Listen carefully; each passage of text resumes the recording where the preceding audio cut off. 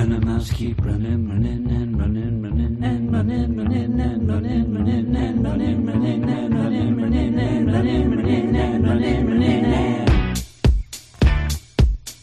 this is all wrong. let's get fresh started, ha! Let's get fresh started in here. Let's get fresh started, ha! Let's get fresh started in here. Let's get fresh started, ha! Let's get fresh started in here. Hello, everybody, and welcome to the Marvel Comics podcast, the Weird Science Marvel Comics podcast, episode 249. That was just the Greta remix of the intro. As we go into an episode that's a day late, I apologize for that. We ended up having storms here in Pennsylvania, and we lost power yesterday for most of Wednesday night, at least, when I usually pull things together and put the podcast out. It ended up screwing me over. I ended up shoveling a lot of snow and realizing I am not in any sort of shape to be doing anything, especially shoveling snow. And I remember when I was a kid, I heard a story that like 80% of heart attacks during the winter months are because of shoveling snow. And I'm like, yep, I'm about to add to that statistic. I really thought I was going to. Oh, my goodness. I am hurting right now. But we are going to get into this here podcast, a bunch of books. I'm going to do a couple on my own and also be joined by Clay and Brandon, who probably would look at the amount of snow that we ended up getting. I think we ended up getting like 17 inches, something like that. I mean, that sounds like a good night, right? Brandon probably would laugh at that. I think that in Buffalo, you get that amount of snow in like July. This right? is all wrong. You get that just there in July. But we're going to go into this. But before we do, let me tell you where you can find us, probably in the nearest ER soon, or at least in track. I need to, get somebody to work out the kinks here. My back is killing me. But hey, you can find us on Twitter at WS Marvel Comics. You can go to our website, WeirdScienceMarvelComics.com. And then you can also go to our Patreon account, which is patreon.com/WeirdScience, where you'll get a plethora of other podcasts, a bunch of Marvel things thrown in there, as well as DC, indie, manga podcasts, cartoon, movies, pop culture. It's all there. Oh my goodness, a Walking Dead podcast, a Bad Good Books podcast. Oh, geez, there's so much there. But if you go and check it out, that'd be cool. One of the big things that we do each and every week, though, is the Patreon-only Marvel Comics Spotlight, where you'll get about an hour-long show talking about two of the books that come out this week that are picked separate to be put on only Patreon by the badasses, the Get Fresh crew, Beep Boop, and ended up doing a Jed MacKay double feature, Black Cat #1 and Taskmaster #2. So you can check that out. I believe it was about 50 minutes, this one, somewhere around there, but my memory is going, as well as my fitness level. But we're going to get into this, and I'm going to start out the podcast on my own, like De La Soul said, me, myself, and I, to talk about a book that I've really enjoyed that's going to be ending soon, Miss Marvel, Magnificent Miss Marvel. But one of the things that I really, really like about this issue is it gives me something that I've been begging for out of the whole Outlawed story, but in a way that the Outlawed stuff doesn't necessarily overwhelm the book. It actually adds to it to actually give me a good start. I'm saying all this. I should just get into it, probably, right? Should I? Yeah, we're going to do that. So I'm going to be right back with Magnificent Miss Marvel. And this is Magnificent Miss Marvel number 17, written by Salveen Ahmed, art by Minkyu Young, colors by Ian Herring, letters by VC Joe Caramagna. When the champions engaged in the battle at Cole's Academic that had disastrous consequences, Kamala was among the injured. She soon became the face of the movement to ban underage superheroes, while her alter ego, Miss Marvel, became wanted by the authorities. Kamala's law went into effect, resulting in underage superheroes being declared illegal, with the government-sponsored Task Force Cradle enforcing the ban, a la Teen Civil War. It is what it is, and it's not that interesting to me. Some may disagree, but we'll get into that in a second. Now, Kamala is continuing to do good as Miss Marvel, while also evading Cradle Task Force. He helped by or headed by Dum Dum Dugan, who is determined to apprehend her, but someone in Kamala's inner circle has just betrayed her, and Cradle is on the hunt. Now, I've had some problems. I've had a lot of problems with this whole Outlaw deal and Cradle. You have the face, the only real human face, because seriously, in most of the books and most of the situations, Cradle itself seems like a robotic army of stormtroopers that are just showing up to crack heads. It is so forced on the one side, the awful side, that you really don't get a nuance that makes anything seem like a reality. And really, all this comes down to, and especially how we're going into this book and how we do some things in the Miles book and things. First off, this outlawed nonsense has pretty much derailed a bunch of storylines that had to kind of be pushed aside, or at least outlawed being shoved into them.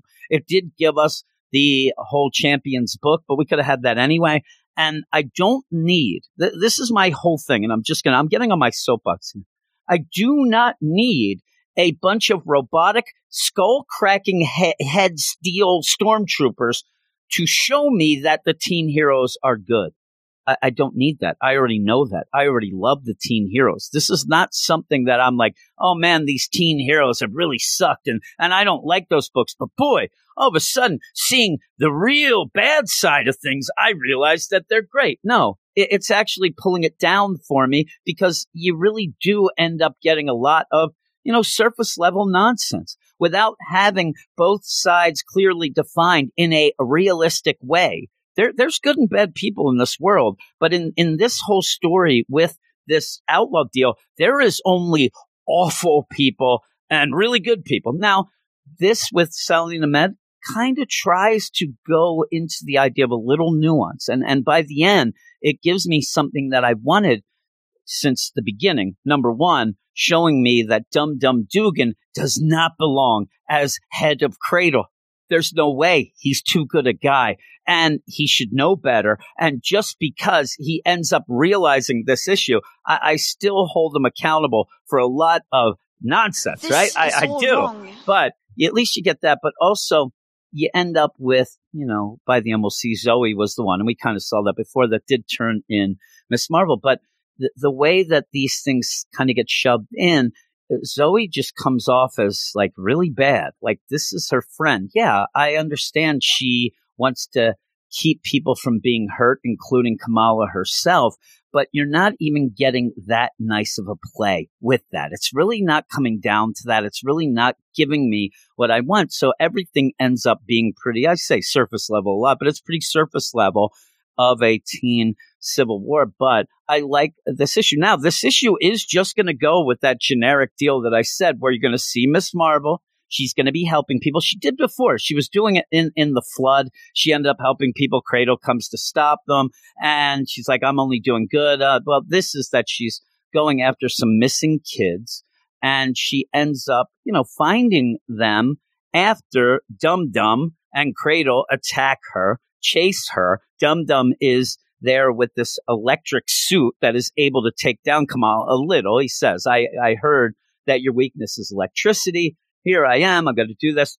I do think that this might be set up for the next couple issues until we end it, because this book is ending, for him to actually help Kamala against Storm Ranger, which I'd like, because I actually like Dum Dum and Miss Marvel together here. As you see, Dum Dum actually finally realizing, you know what, these kids are only doing good.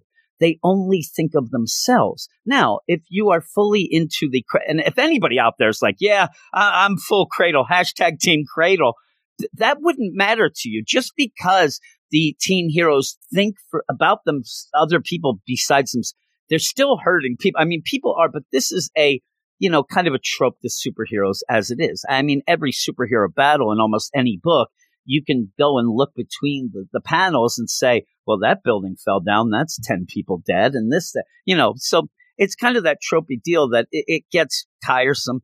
But you end up here. And the fourth deal is that Kamala is trying to find, where these kids have been kidnapped, these disappearing kids, as you end up having Dum Dum and Cradle chasing her. And it's funny, too, because she uses her, stretchy powers to just grab people from Cradle and put them on top of buildings. And it's really funny. And Dum Dum's yelling, don't put my guys on top of buildings. They go. But they end up at a building where all of a sudden Dum Dum and Kamala are attacked by zombies. And the zombies are controlled kids, the kids that had gone missing. And then out of nowhere, the camera angle expands and Kamala's like, oh my God, Rubicon. Like, this is something that why didn't she go to this building? She's like, oh yeah, they have like this building that came up. I'm like, really? You didn't look in? Because this is Monopoly stuff. And this is all pretty cool stuff from even the first volume with G. Willow Wilson. And when you end up hearing Monopoly, you really do think right away, in my mind, from reading it, you think of Discord. You think of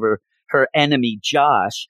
And he's in this. So I really like the way it ties into that first volume of stuff too, where they go in to see, because these are the kids that were disappeared. They end up, and you see at the beginning, this guy's like, oh, I hope I get this job, heads to Rubicon, and then kind of gets zipped and pulled in like a horror movie. And then the zombies come out to Kamala and Dum Dum. And you do have the deal where Dum Dum, I think, opens his eyes a little bit right away by seeing that Kamala is like, don't hurt these kids. They're not bad. They're being controlled. I kind of know what's going on. I need your help. Let's go in. And it's funny, too, because they bust into Rubicon and Dum Dum says, well, at least Cradle won't be mad at me, because if we broke down the door, we would need a search warrant. I'm like, Dum Dum, you got to look at the legality of these things. That's not just the way, but who cares? And then Kamala uses it as a diss and says, oh, you're worried about, these big evil corporations, but you don't care about rounding up kids and putting them into concentration camps is what they're doing, or re-education camps. And so he's like, and again, that is, I know, I'm glad. And what I'm going to say here is, and it even goes later in Immortal Hulk, I like books that end up where you can still fill in the blanks, but you got a full story, but it's not forced. And the whole idea could have been Kamala saying, Dum Dum, I mean, you saw the concentration camps in World War II, and you did. We know this, and you can kind of get that in your head, that things, with that sort are never going to be good, and that Dum Dum should know better. But it does go forward where they're going to find out where these zombies are, trying to find Monopoly, because that is the deal with Rubicon and this sort of mind control. And if you don't know the villain Monopoly, Kamala does a decent enough job of telling Dum Dum, the basics. And again, that is recap, kind of like me and Clay will talk about in a little bit in the Fantastic Four deal, that it's not forced like in the Fantastic Four. It's not like Kamala's just shown up and like, hey, Dum Dum, what are you up to? And Dum Dum, well, you know me, I did this. No, it's he doesn't know who it is. So she tells the basics. You get enough to go on. I like it. And then she just goes and runs into Josh, Discord. And he is being controlled by an awful, awful Monopoly kaiju, freaking Cthulhu monster type deal going, I am management possibility. Like, he is actually the one who was sent over here, and he's kind of, Monopoly's second in command, at least at this Jersey City location. And so you figure out if Kamala and Dum Dum can stop Discord, Josh here, the rest will, be okay. They'll get rid of the mind control. But with that, it's not Kamala just going and saying, I'm going to kill you, Josh. How many times do I have to fight you? You're awful. She does kind of say, like, worried, like, hey, you're bad, and again, that's a good thing to let us know that in the past, Josh/Discord is not a good guy. He should be in jail. Monopoly got him out of jail to do what he's doing right here, but he's being controlled. And as Kamala does just leap into this monster deal to go, she's trying to save him, even though it's one of her enemies. And Dum Dum, all this, he's seeing this.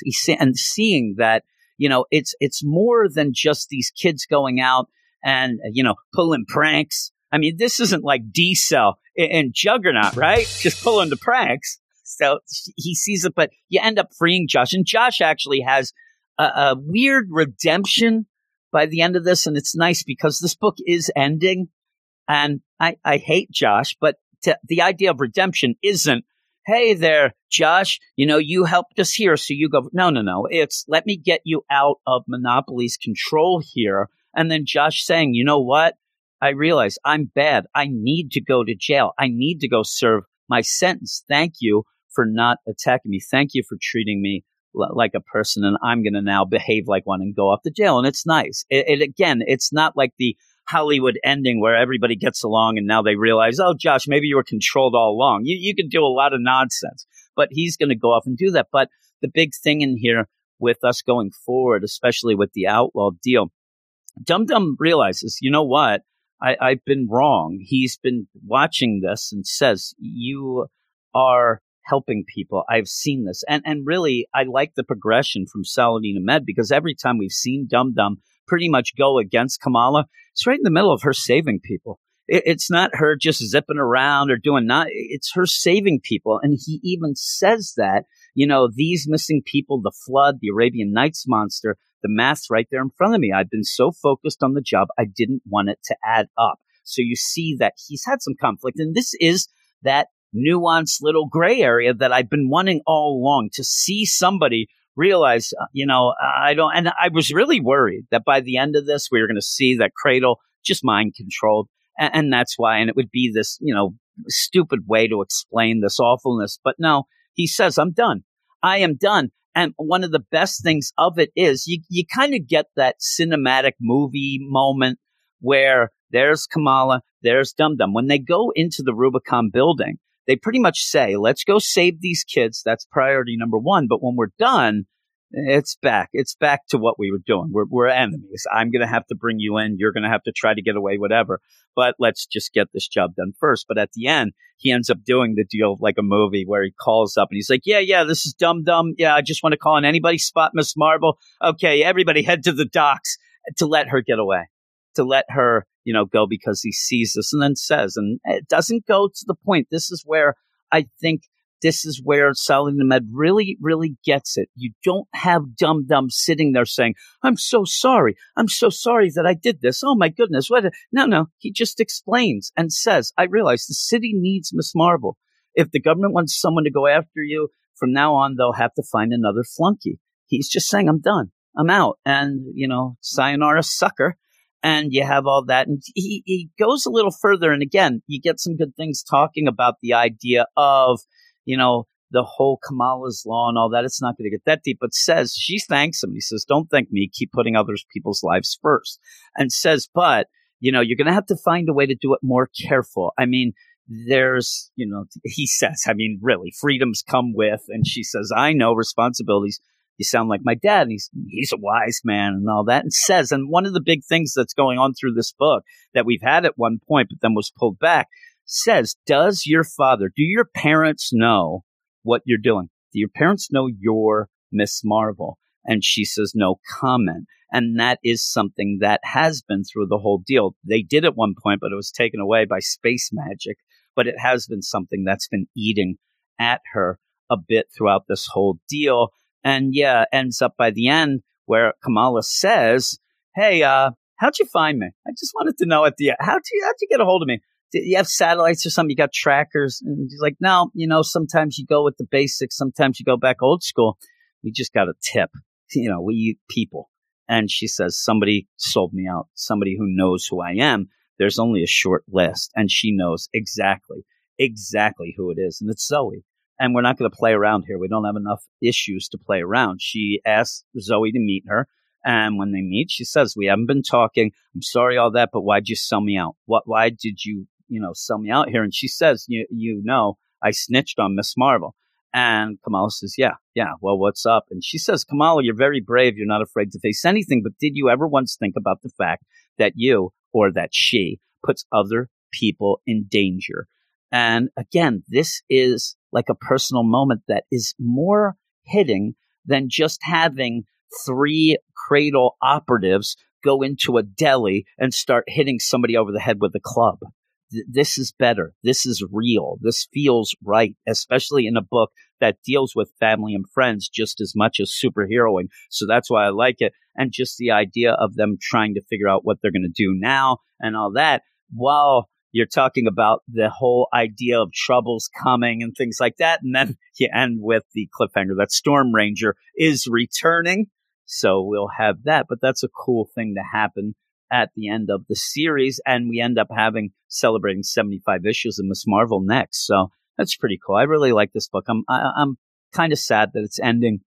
I understand. It's because of sales. It doesn't sell well, but I'm one of the ones that actually buy this, even though I get the review copies. I really do like it. I love the character Miss Marvel. And again, I know that puts me in crosshairs for certain awful people, but that's fine. I don't mind because I like the character. I actually have more fun with Miss Marvel than I have fear of people putting me in the crosshairs and saying that I'm awful because I like a character. So there. But this issue, I'm going to give an 8. I can almost go to an 8.5. If you have been reading since G. Willow Wilson's deal and you have been down on the whole, outlawed and wanted something a little more in touch with that, I think that you can put the score up, further than that, maybe an 8.5. I mean, some might even say 9. I'm going to go with an 8 because I'm telling you, just the idea that she's looking for these kids. And then, I mean, it's not even like, let's go look around town and then they find a Rubicon building. Plus, it says Rubicon right on the building. They're standing right in front of it to just go, oh my God, Rubicon. I know it's you, Monopoly. So yeah, that was forced, but still, it's a very positive 8. But I'm going to go off now to talk with Clay, and we're going to be talking about 2 books, Fantastic Four and Iron Man. May not be as hyped up for those. Hey, everybody. I am here with Clay, as always. Hello, Clay. Hello. Hello. And me and you have 2 books. And usually when I get the what's coming up this week, I look through the books. I'm like, okay, what are me and Clay going to love this week? And I ended up, you had talked to me about the whole deal with Iron Man. Me and you haven't talked about that together yet. Brandon hates it. I get a little bit upset about it, but still, I know that you like it a little more than me, is what I was getting in my head. Like, I think I remember him saying that the last issue, so we're going to talk about that. Of course, we're all going to start with Fantastic Four. But I ended up messaging you after reading these, and I said, you know what? I mean, we've had a couple weeks in a row where we have not really enjoyed, all the books that we talk about. These books are okay. You told me that they weren't quite fantastic. Now I want to hit the drum roll here. But we end up with talking with Fantastic Four and Iron Man is what we're going to do. And there is even a little segue, a little tie-in with a set of armor here that when we get to it, I was kind of upset that it's not going to last. But we are starting with Fantastic Four number 27, written by Dan Slott. Art by R.B. Silva, Juanan Ramirez, and Z. Carlos. 3 pencilers, it seems, on this, which I'll give them credit. I like the look of this book. It's very, very colorful, colors with Chris O'Halloran, and letters by VC's Joe Caramagna. And I did like the art in this. It kind of has like one of those feels like some fun's going to happen. I don't know why. It's like just there's not a ton, especially with the King in Black stuff going on, even over at DC with Endless Winter. There's not a lot of fun-looking books going on. With how up and down me and you have been on Fantastic Four since the beginning of this story, I can always say that the Fantastic Four book has always been colorful. And I think that's the one thing that I love about it. I love that. I actually really do love that. So when I opened it up, I'm not exactly a Dan Slott fanboy. That would have went down the tubes when he blocked me for no apparent reason when I just talked to him. But still, going into this book, and I'll go through the recap in a second, it just made me smile. I actually opened it up and it actually made me feel like, all right. And this is the first Marvel book that I'm really reading to go forward with this, with me and you talking. And it made me actually feel like, all right, maybe this will be a cool week and I could get by through this because we didn't really like last issue of Fantastic Four. It's like we're going to flip flop. It's like those Star Trek movies I hear people have watched. You flip flop between the numbers, but we're going to go with this. And overall it was okay.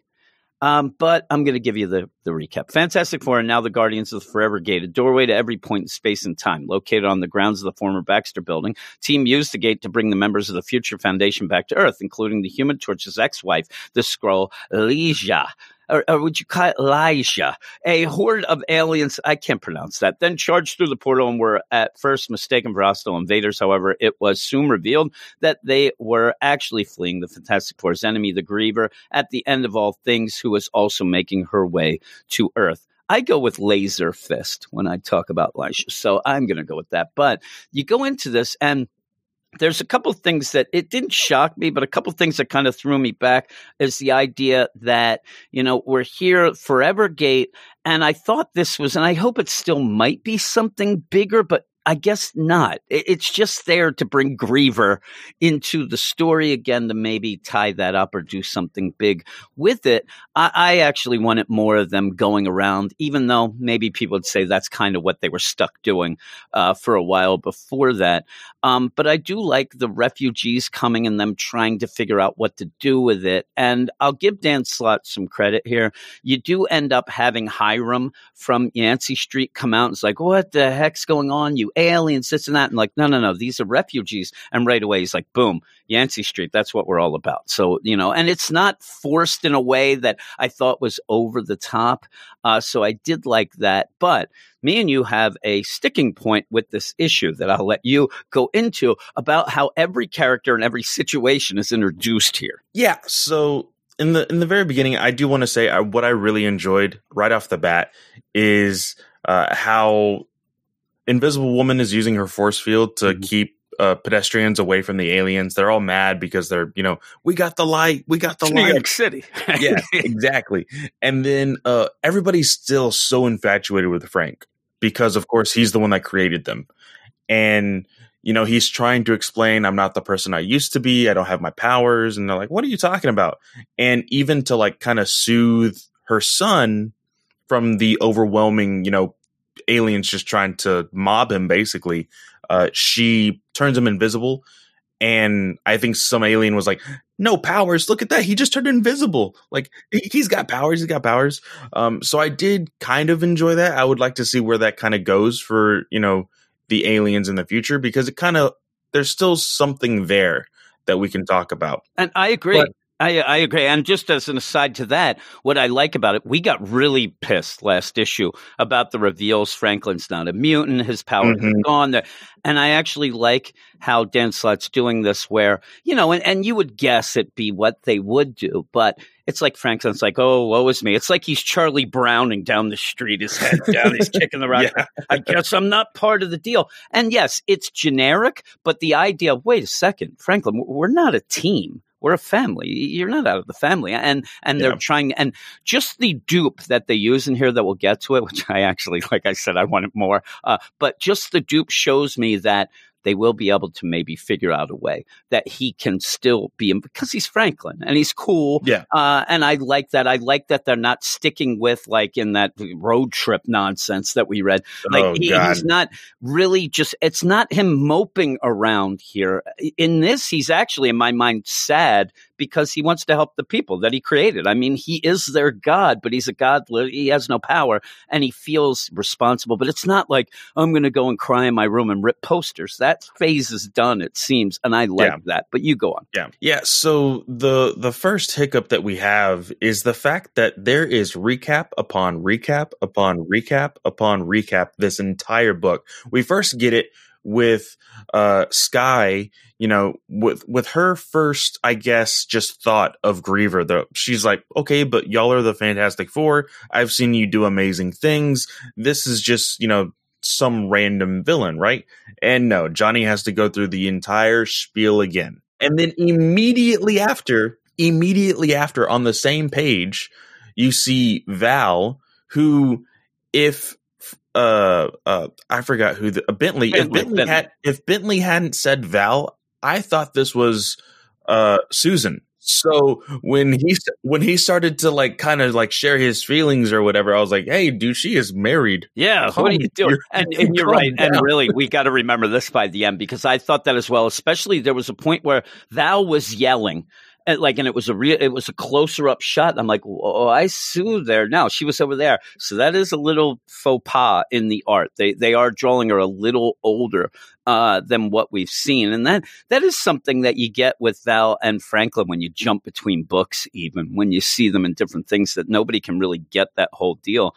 But the recap and to just, widen that a bit, the recap, we're not saying like it's recap like a narration box. They were stuck in here or that. No, it's every character. And this is Dan Slott trying, I think, to be natural with the recap because it's through conversation, but it's not conversation anybody has. You don't go and say, hey there, Bentley, how are you doing? You look good. Oh, man, but I didn't look good when I was last fighting the Griever who ended up when me and you were together. And that's how this is. Everybody is going through it with this real I'm trying to say real bad, not bad dialogue deal, but really clunky dialogue. Really clunky. And again, a problem that we had with the road trip dialogue was that it was robotic. This feels a little robotic. Basically, half the issue is catching people up to what happened before. Exactly. And it's even with like you were saying with Val and Bentley,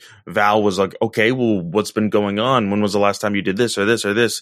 Weren't y'all supposed to be finding Molecular Man? And they're like, oh, we did find a piece of him, just one piece. And, and it was in blocks and it was a little hard to read, but thankfully, like we have already said, the art really made this go fast. It was really nice to look at. I loved every single page. But we do have this moment with Dragon Man and Ben Grimm. Again, more just backlogging of like, okay, where have we been? What's been going on? And of course, we've known this. Again, we're just getting more and more and more of that. And that was all on one. Well, technically, we're reading it in the review copies, but if you see it in the physical copy, this is going to be 2 spread pages. Here is a classic word bubble that we're talking about. You end up having Dragon Man saying to Ben, he's talking about, oh, should we have children around, whatever. Ben's like, no, they're capable. And then he says, well, Benjamin, I've grown fond of young Bentley. Like myself, he too was the result of an experiment. This isn't how people talk. It's just Bentley's an experiment. All right. It's just so weird. Like I want Ben to go, yes, I know. I know this, and so let's go. But yes, so then he's like, yes, I too have become a dad to Joe and Nikki. More than anything, that's why I'm here. A classic thing. I mean, really, I'm surprised he didn't.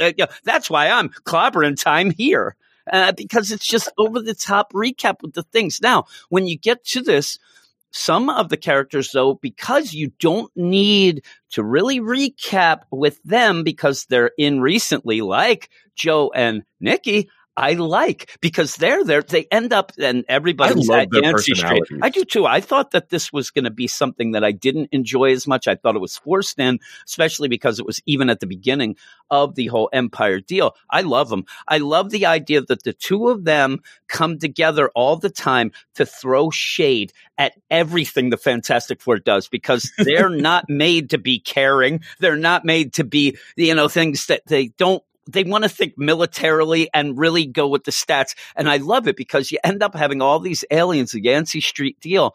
And they're like, Alicia, these people, they eat a lot. Our food reserves will be gone. And then you end up having Joe is like, and what kind of security checks have we run? Any of these creatures could be. They go off on their own to kind of run their own security. And I thought that was hilarious. And I really wanted to see more. One of the biggest reasons why they want a security check is to still find Laserfist. Yeah. Yes. Elijah. It's because she has gone off. They can't find her and she's a shapeshifter. And they're not 100% trusting of her. Which is it's a good twist by the end, actually. It is. Yeah. It really is. And I did not know this, but Mr. Fantastic has a plan. He wants to talk to Silver Surfer, and apparently, Alicia had contact with Silver Surfer at one point, and he left her this. What did he call it? The Cosmicom helmet to communicate with him. And Reed wants to use it. They kind of fell in love a little when they first met. And then Ben was pissed off at that when they ended up first meeting Galactus. So they are kind of connected there. So her having that helmet was pretty cool. And Reed going to use it to call Silver Surfer for a plan B.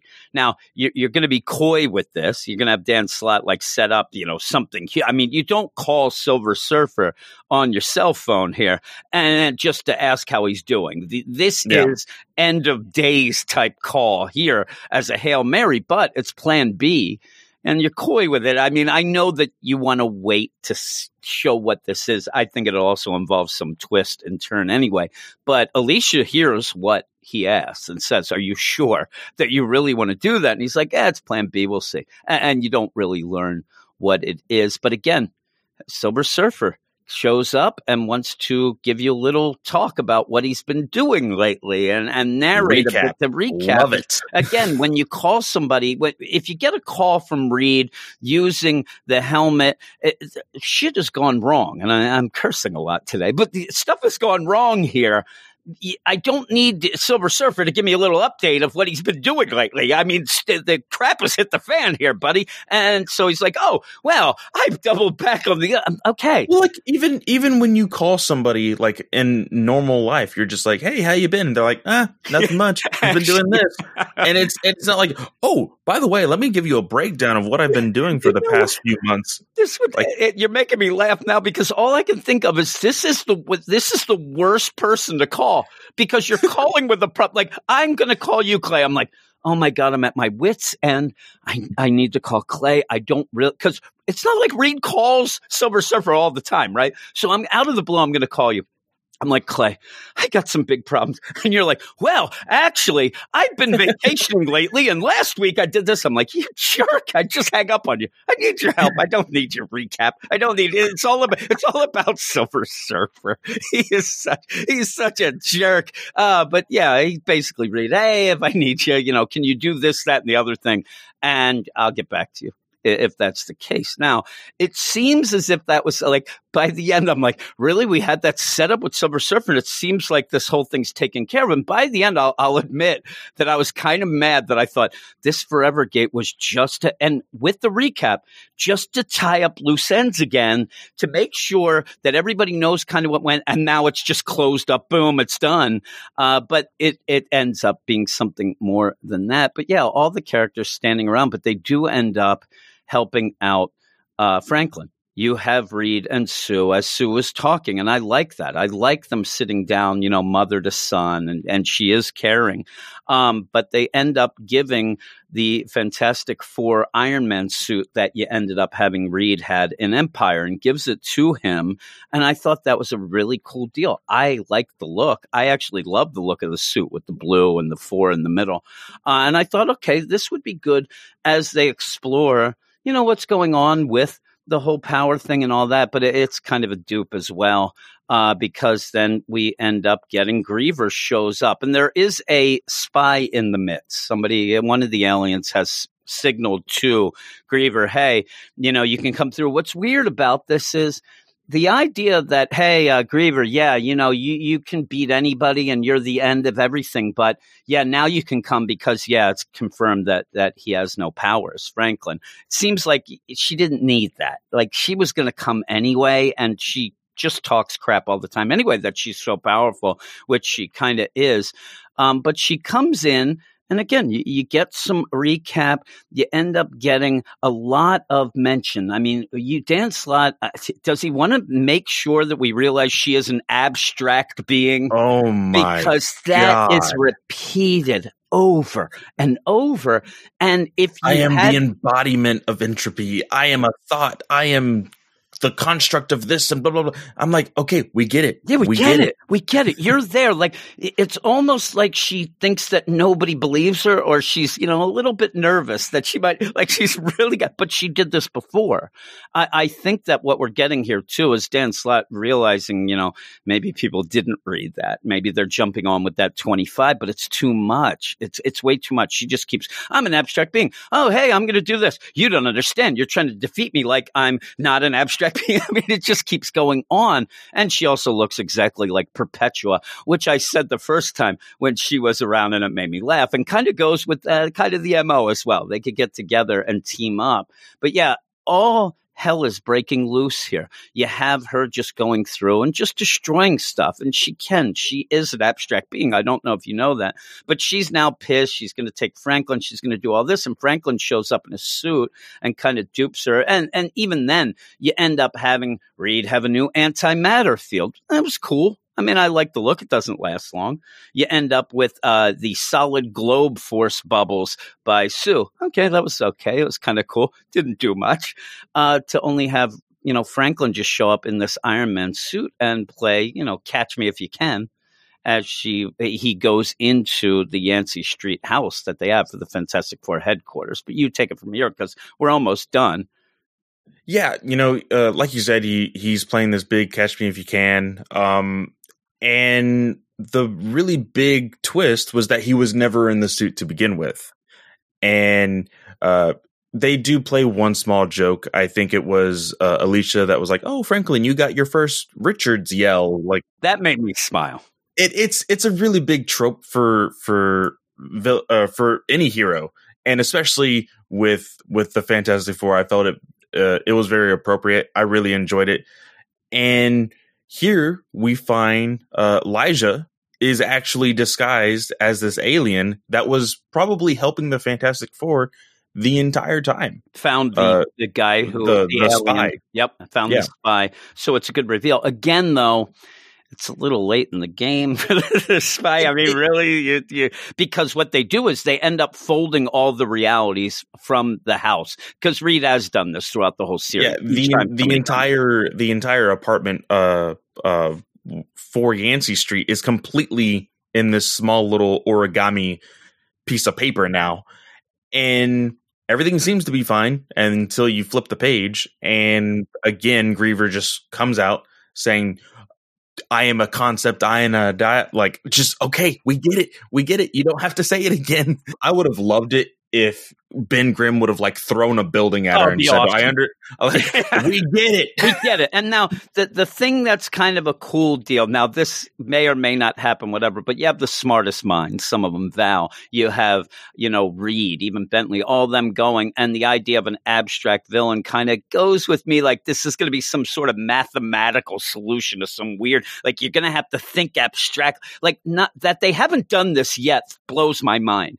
Though you would guess that Franklin has to be the one to come up with the solution. Now we do have that Hail Mary. We'll see what that might be with Silver Surfer. But I really think that what I would like going forward, because Val's the smart one, Franklin, God powers, but I'd like to see him be able to think like they're thinking maybe too mad. Maybe that's the thing. They're thinking too scientifically, and he'll be able to figure something out. I'd like that.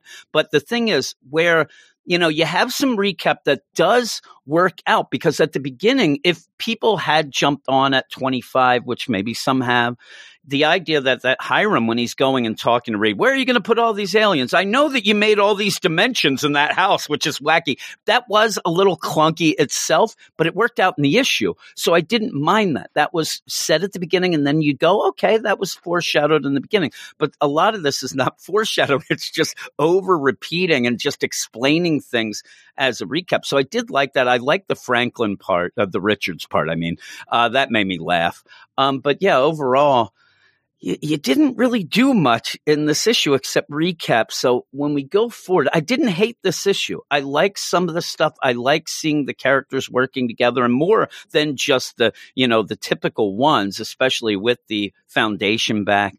But I need more going forward. I can't keep going through these issues of, hey, look at me, I'm this and I did that, and I need a new ongoing story, not just recap of an old one, especially when you have Griever, who started this whole thing out.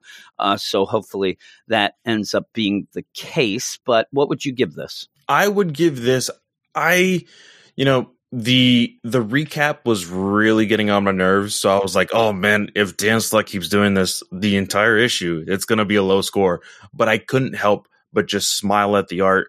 I really enjoyed the progression with Franklin, being able to be quote unquote part of the team, even though he always was. I would give this, I'll give this a 7.5. I'll be a little bit positive. Okay, I'll give I'm it a 7.5. actually a little lower than you. I actually thought that I was going to be the positive one with a 7, and it's because that recap. I mean, I would have been a little bit more positive than you anyway. I was going to put it at a 7.2, but okay. I wanted to go a little bit positive. Like I said, 7.6. I always like to be Mr. Positive, but no, I'm at a 7. And we did mention that little faux pas with Val looking exactly like Sue that threw me off a bit. But overall, I ended up reading it and I thought, okay, I'm down. I can go forward with this, but I need the story to start hitting. I want more of let's tell the story in the now, not tell the story through the lens of, hey, we did this before and we did that before and we did this. Hey, we're like each other because of before. All that, I need them now. And I need Dan Slott to just put that aside. You made the joke before we started that it's almost like Dan Slott's recapping for himself because he can't remember what he did. And that might be the case. I mean, he's all over the place. So that might be the case anyway. But yeah, I need something because I think there are some decent, ideas of stories here. I think that he may actually have a story with Griever coming back, with all of it coming together with the idea that Franklin doesn't have powers. Though now I'm thinking also, it's like, you got rid of the mutant thing out of it. Has to just be like, okay, because we don't want any way for the mutants to have to get involved. And even that's the other thing. Reed says, well, who could we, do? And everybody. But I think that it could be something pretty decent going forward. So I'm looking forward to it. So yeah, 7 out of 10, not as, positive as Mr. Positive you over there. But hey, I usually am not. So there you go. But we're going to go to the next book as I'm trying to delay this, as I'm trying to load it up. It's not loading up for me. It's Iron Man. It's Iron Man number 4. And I'm really going to lean on you for a lot of this. I know I always say that and then butt in, but I'm not. Because this is more of a book that I think you enjoy maybe a little more than me. Are you a Christopher Cantwell fan overall? Well, the thing was, whenever I grabbed this book to review on the website, I was not familiar with Cantwell at all. I was told that he wrote a decent and, some would say decent, some would say amazing Doctor Doom story. So I was like, okay, well, let's see how it is. And from the first issue, even until the very last issue that just recently came out, like, it's very, we would talk about it a little bit as Christopher Cantwell is trying to do the tropey Tom King type writing. I think that's how a lot of people would say it. And it just wasn't clicking with me. The first 3 issues were very low rated for me. And it started to get a little better and a little better. This one is a little better, but it's not really the Iron Man story that I want to be reading, Yeah, I'm with you. And that's why I'm desperate to have somebody show me why people love it. And more of the Doctor Doom. That's the big thing. That was Eisner Award nominated. It didn't win, but it was nominated for an Eisner. And the whole deal with Christopher Cantwell, it does seem like it is that trajectory of Tom King that we went through over at DC, where people just think that everything he does is so mind-blowing. And the problem I have is, and maybe we're not giving him enough credit with the whole saying he's the Tom King deal, but this idea of the man behind the armor or the woman behind the mask, all these things with the deconstructing of characters is what it seems like we've passed that. That seems to me, and it might just be me, but that's 2017. I need something more than that. And I can't get myself to get into this Iron Man book. I read the Doctor Doom book up to issue 4, and even that ended up making me like, it's just not for me. And when you read and review, and anybody out there reading stuff, every book isn't for you. There are things that people do like, and I realize this is good, but it's just not my thing as I go through, especially this issue. There's parts where I'm like, this is really well written. It's just not that exciting for me. And I don't know if I want to sit there in the long run of just a Tony that, he gave away his money, even though you don't really play much with that lately, and just having this idea of the man hanging around with Hellcat. But we'll end up going through this. Like I said, it's Iron Man number 4, written by Christopher Cantwell, art by Cafu, colors by Frank Diamarta, and letters by VC's Joe Caramagna. Along with Hellcat, Tony traveled to Oklahoma to inspect his new investment, an endeavor to use captured lightning as an energy source. However, the man behind the experiment, Fuller Talhard, revealed himself to be the cosmic force known as Korvac. Recently reborn in a new android body, Tony and Hellcat battled a trio of old foes gathered by Korvac, but were ultimately knocked out by his immense electrical power. And so we go into this, and where I realized that I'm not the biggest fan of something is when I have no idea when the book starts of where we left off. And I'm sitting there, especially the way this starts off even, I'm like, What happened last issue? And, oh, yeah, they start, Oklahoma. Yeah, okay. And where did they go from there? And you have here, because he's there with Patsy and all that stuff going on, but Rhodey's missing. James Rhodes is missing. And they end up having, the news. Hey, do you know where James Rhodes is? Do you know where Rhodes? And he's like, no comment. He's going through, and he realizes that Korvac has, captured him. He's keeping him kidnapped so that Tony comes out of his deal and is exposed and all that, even though by the end it doesn't seem like that's really that necessary and it's more of something else going on. But you end up going through, and I like the dialogue between Tony and Patsy, but it's like, it's not getting me. It's just the idea of, hey, Tony, you always think that you don't want to blame yourself. You're worried about what people say. Oh, this. And then all of a sudden, Patsy turns, you're like, oh, my God. She's like, I have fractal burn on my face. I'm like, oh, my God, look at you. And that is more of like the in your face, so there would be a connection with her and Korvac as you go. But you go from here because, like I said, it's very wordy. It's very much people just talking to each other. The dialogue's good. It just doesn't get me. And then it gets very religious at one point, and then I'm kind of like, yeah, right. This whole thing in the very beginning with Tony and Patsy, the big thing that Cantwell is wanting to relay to the readers is that Tony has a almost inhuman disconnect with people, with feelings, with all of these other things. And the problem is that he may have been like that early on. We've seen that he went through a whole big thing, early Iron Man, like when he was first created, was that he was an alcoholic. There's a lot of things that happened to him, and he just didn't care.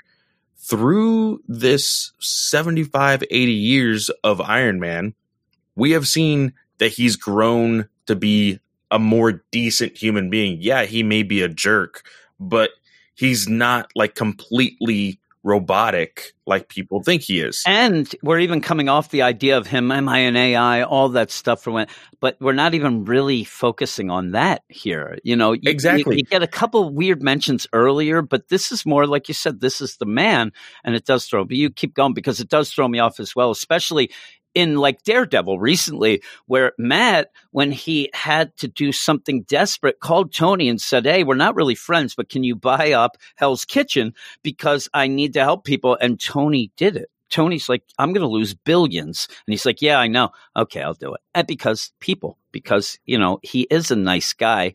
And you get that. And I want to, you have that inhuman disconnect with humanity would be a cool little catchphrase that you came up with, but you go on. But it's just very weird how Cantwell is trying to portray Tony in this. And even so, like we kind of got like not last issue, maybe it was last issue actually, with the whole plane ride thing. Mm-hmm, it was less. We almost got this whole notion of like, oh, Tony needs to get woke with society. And Cantwell just went way into left field and now has brought this character, Patsy, who was supposed to be the strong side of Tony, and now has made her the stereotypical, oh, I'm going to fall in love with Tony. Yeah. That threw me off completely. That was out of nowhere. I didn't like that at all. But the one thing that I didn't like more is not knowing how the hell Rhodey got captured. Like, I felt like we missed an entire issue from the last issue to this one. Korvac, I feel like we're not getting a whole lot from Korvac other than this very, like, almost cult leader-esque vibe off of him. And honestly, just because I haven't been getting much from this series at all, like, we know that he is an android body. The dude looks like a blonde Tony Stark. Yeah, he does. He just looks just like Tony Stark with a weird facial I don't know if that's on purpose, but it's just, it weirds me out when thinking about this. And, he has this vendetta, and he's, this weird experiment power thing. We're not exactly sure exactly what he's trying to do, but we move back to Tony and Patsy after, they got a little bit more, love. Physical, but, and Tony completely switches his whole stance on everything. Like all he needed was he just needs sweet loving. That's what he needs. Yeah. With somebody with fractal birds on the side. And I actually, at a point, I'm like, are we supposed to think that Tony's being like, this is Christopher Cantwell's idea where I'm going to show that Tony's nice because she has that horrific scarring on her face and he's going to make a love. I'm like, I don't think that's what's going on here. But it ends up like, well, that just happened. Well, why did that happen? That whole deal. And I'm like, I don't know. It's like she did that maybe knowing like, okay, I got to get him on his guy. I don't know, because then all of a sudden she ends up being able to sense Korvac because of this burning. It seems to have implanted his, deal on her. And like you said, it is like a cult deal. You get religious symbolism and even just outright religious quoting while they're in church, like all that. But even the idea that he's going to set himself up to pretty much energize with the whole New York grid, and it's a crucifix. I'm like, okay, whatever. But he wants to get onto Galactus's ship. Yep, he wants to get Galactus's ship there and get onto it. But even then, as a dummy that I am, I'm just sitting there like, well, okay, like really, like this is the be all end all there. And why do you have Rhodey? Why do you have this? And why do you need Tony? Like we're going to, I guess, find out all these things, but he just ends up, electrocuting himself pretty much to energize him up and get things going. And, then you end up having Patsy and Tony trying to figure out how they're going to end up going against this. And it's almost like the idea here is, Tony, we got to get him to the lower level of superheroes. He's got to learn that there's some ground level people and all, and they're going real deep where Patsy has a list.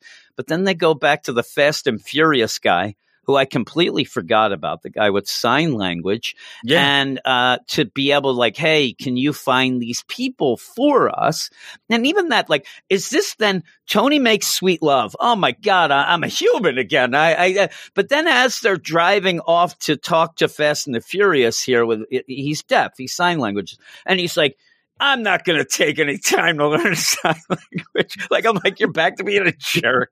I guess that's the not woke. Like, why would I do that? I could use my translator. And he's basically just looking at the sign language through his phone, which is kind of a funny thing to me, but I don't know why. Why don't you just have him know sign language? It's Tony Stark. The guy has dealt with so many people. Even so, like he has been Avengers with freaking Hawkeye, who is really big with knowing sign language because he's partially deaf. And I would think, hey, maybe it would be useful to know sign language. Yeah, just to do. And like I said, Tony Stark also deals with a lot of business deals and things like that. And it might have just popped up at some point, but no, yes, he has an app, and he goes to talk to this guy. But while this is going, and you end up having Korvac end up energizing, I'm forever. He's going to go. The problem is, I'm not real familiar with Korvac, and with that, I don't really get like full on board with, oh my God, he's charged up. It's not hitting well with me, especially like you said, we're only seeing him walk around, be like a cult leader and look like Tony. So that he goes to Fast and the Furious, says, hey, I want to get this list. But when you end up having Korvac energized, you end up having Patsy as well. So everybody that has been affected by Korvac, he ends up going, and she's like, talking through Patsy, don't try to stop me, Stark. All things are going bad. And you end up seeing that Fast and the Furious, the sign language guy, he is a mutant with probably one of the worst mutant abilities I've ever heard of in my life. Yeah, I don't understand why this is so like so he grabs a hubcap. So he grabs a hubcap and he hits a fire hydrant. Yeah. It blasts water, knocks Patsy unconscious. Yeah. And Tony says, and he says, oh, long story. I'm a mutant, weird power. My heart rate doesn't go over 70 beats per minute. What does that have anything to do? Nothing, because this is the thing. Number one, just as an aside, we actually have, my wife has an issue with oxygen levels. It's been something that she's had all her life. So we end up having one of those things that you put on your finger and you can get your oxygen level in beats per minute, right? I know that mine would change, but mine is about 70 beats per minute. And so the idea that I'm looking, I'm like, really, am I a mutant? Now, here's the thing. The idea that his beats per minute never goes over 70 does not mean that he doesn't get a flight or fight response. This would actually, so it's trying to pull the part where I don't get nervous, I don't get scared. That wouldn't be the case. You'd get scared. You'd just maintain 70 beats per minute when you do it. So it's just, it's weird. Would it mean that 70 beats per minute gives him super strength? No, I think that what he's saying, because here's the thing. This is what I 100% think. Everybody is freaking out. You know, we didn't even say Patsy ends up talking Korvac through her, and then lightning blasts the cars. The Fast and the Furious shut down. I mean, cars are blowing up, and you end up seeing him just standing there. And everybody's running. He's just standing there. Oh, well, I'm going to grab this hubcap. I'm going to go over. Let me think. Okay, I'm not freaking out, so I can think clearly. Basically, it's a mutant power that doesn't make you don't freak out. That's all. And it doesn't make sense. Like I said, just because your beats per minute aren't what is the point of being scared or whatever. It's such a weird roundabout deal, because then he goes over, he hits the thing, and it's great. He's like, oh, I don't go over 70 beats per minute. I'm like, what is this going to be? And then Tony thinks, oh, 70 beats per minute? Put yourself on that list that I need. I mean, this is like, yeah, you know, like you're expecting him to say, oh, by the way, I'm a mutant and I can freeze time, think a plan through, and then do it.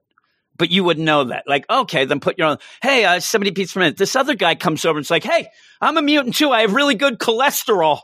They're like, you're on the list, buddy. And like, hey, I don't get hypertension. You're on it. I mean, what is this? I can eat all the salty foods I want. It's so ridiculous. It's not a good power. It's so stupid. But that made me laugh. I think that basically what we're getting here is the Christopher Cantwell is going to show us. It makes me laugh. I'm telling you, I'm looking at him saying that, and Tony's like, you're on the list. Really? Tony, get a better list. But the whole idea of this, please, is that you end up having a mutant power that really is ridiculous. I think he's playing on that as well. But they're going to Tony's facing a god. Korvac is coming back. He's a god. He might even be on Galactus' ship. This makes it even up. And Tony, who's a pompous ass, who usually gets to throw money at stuff, but also act like he's a god himself in armor, he is going to have to pull it back. And the way that Korvac, a god, will be defeated is through the most common, ordinary superheroes you've ever met. Mr. Beats per minute over here is going to be one of the ways that we will, and that will end up showing Tony, you know what? I'm always thinking too big about myself, and really there's a lot of people around that do a lot of good things. I got to open up my heart to them and get woke. That's what I think. Beats, and I'd call them beats per minute. That's all I'd call them. It sounds pretty obvious. Like, I feel like that's going to be the thing also. But it's, like I said, this is not exactly the story that I want to. Just think if I had a power and I change it up just slightly and I can fight real fast and I call myself 70 beats per minute, like I'm beating people up. Now you're talking. Not the idea of, wait a minute, everybody, God's attacking. Let me check my pulse. 70. There you. How would they ever, Oh no, I got 71, Jim. The best would be is that maybe some big thing will come up that he needs 60, and he's like, I'm screwed. I'm only 70. I don't know. It's just such an odd power.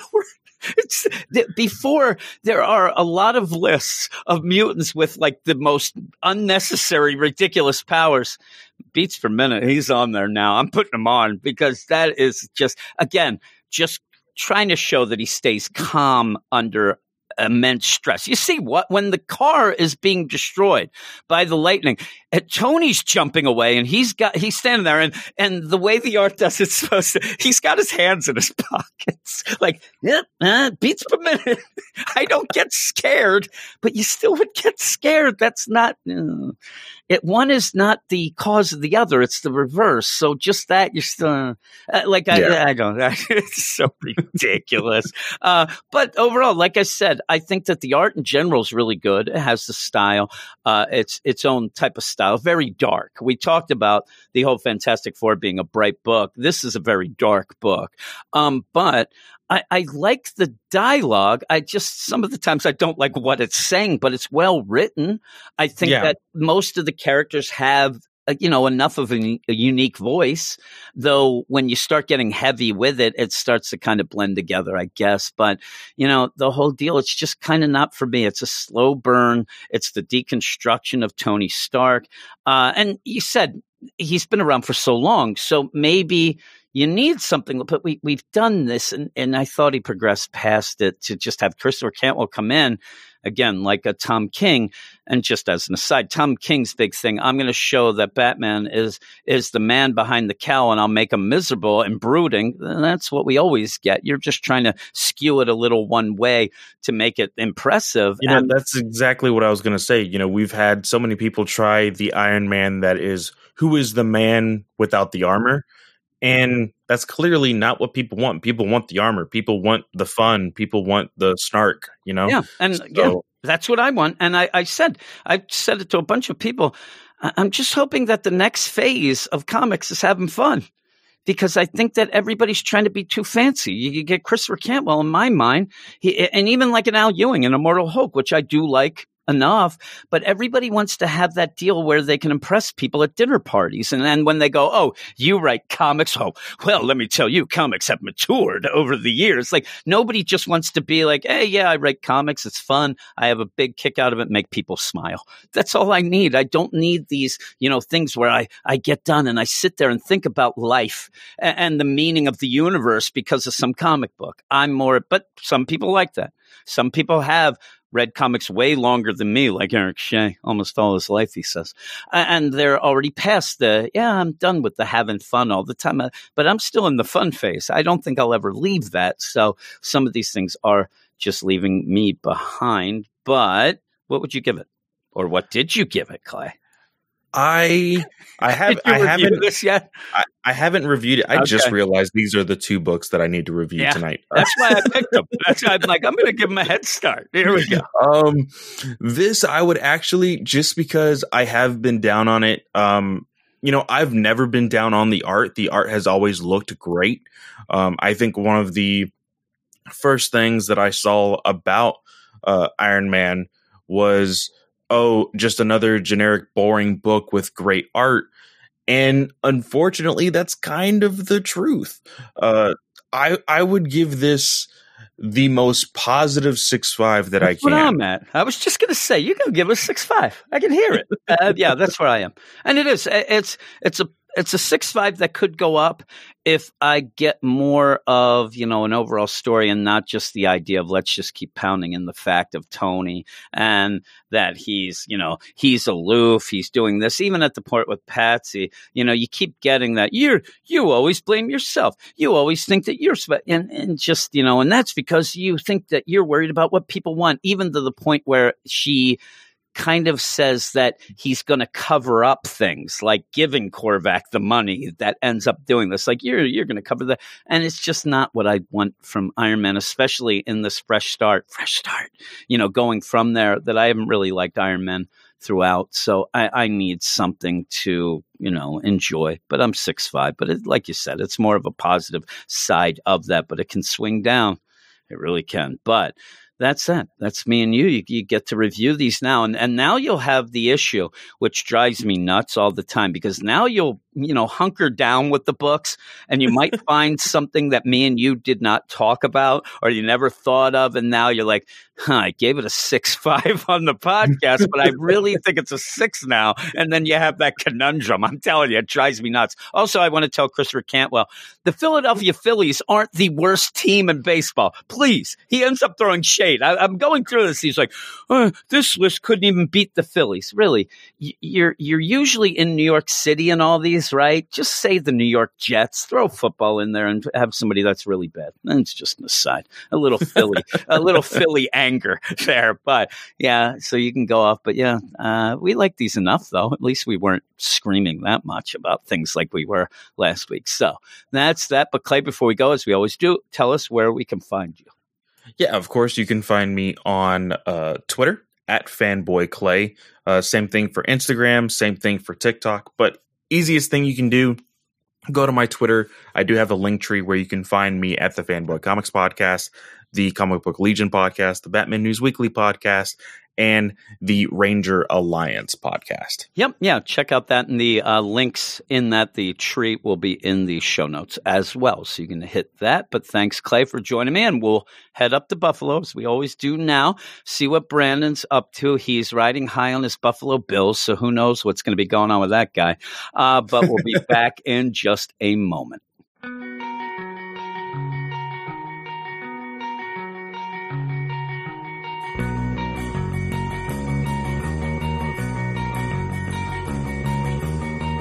Got a line, it was Sunday night, rolled up my notes to get the feeling right. Brendan had messaged me, he's drinking at his friends, but that was at 2:45. And that's about the time the jerk passed out on me.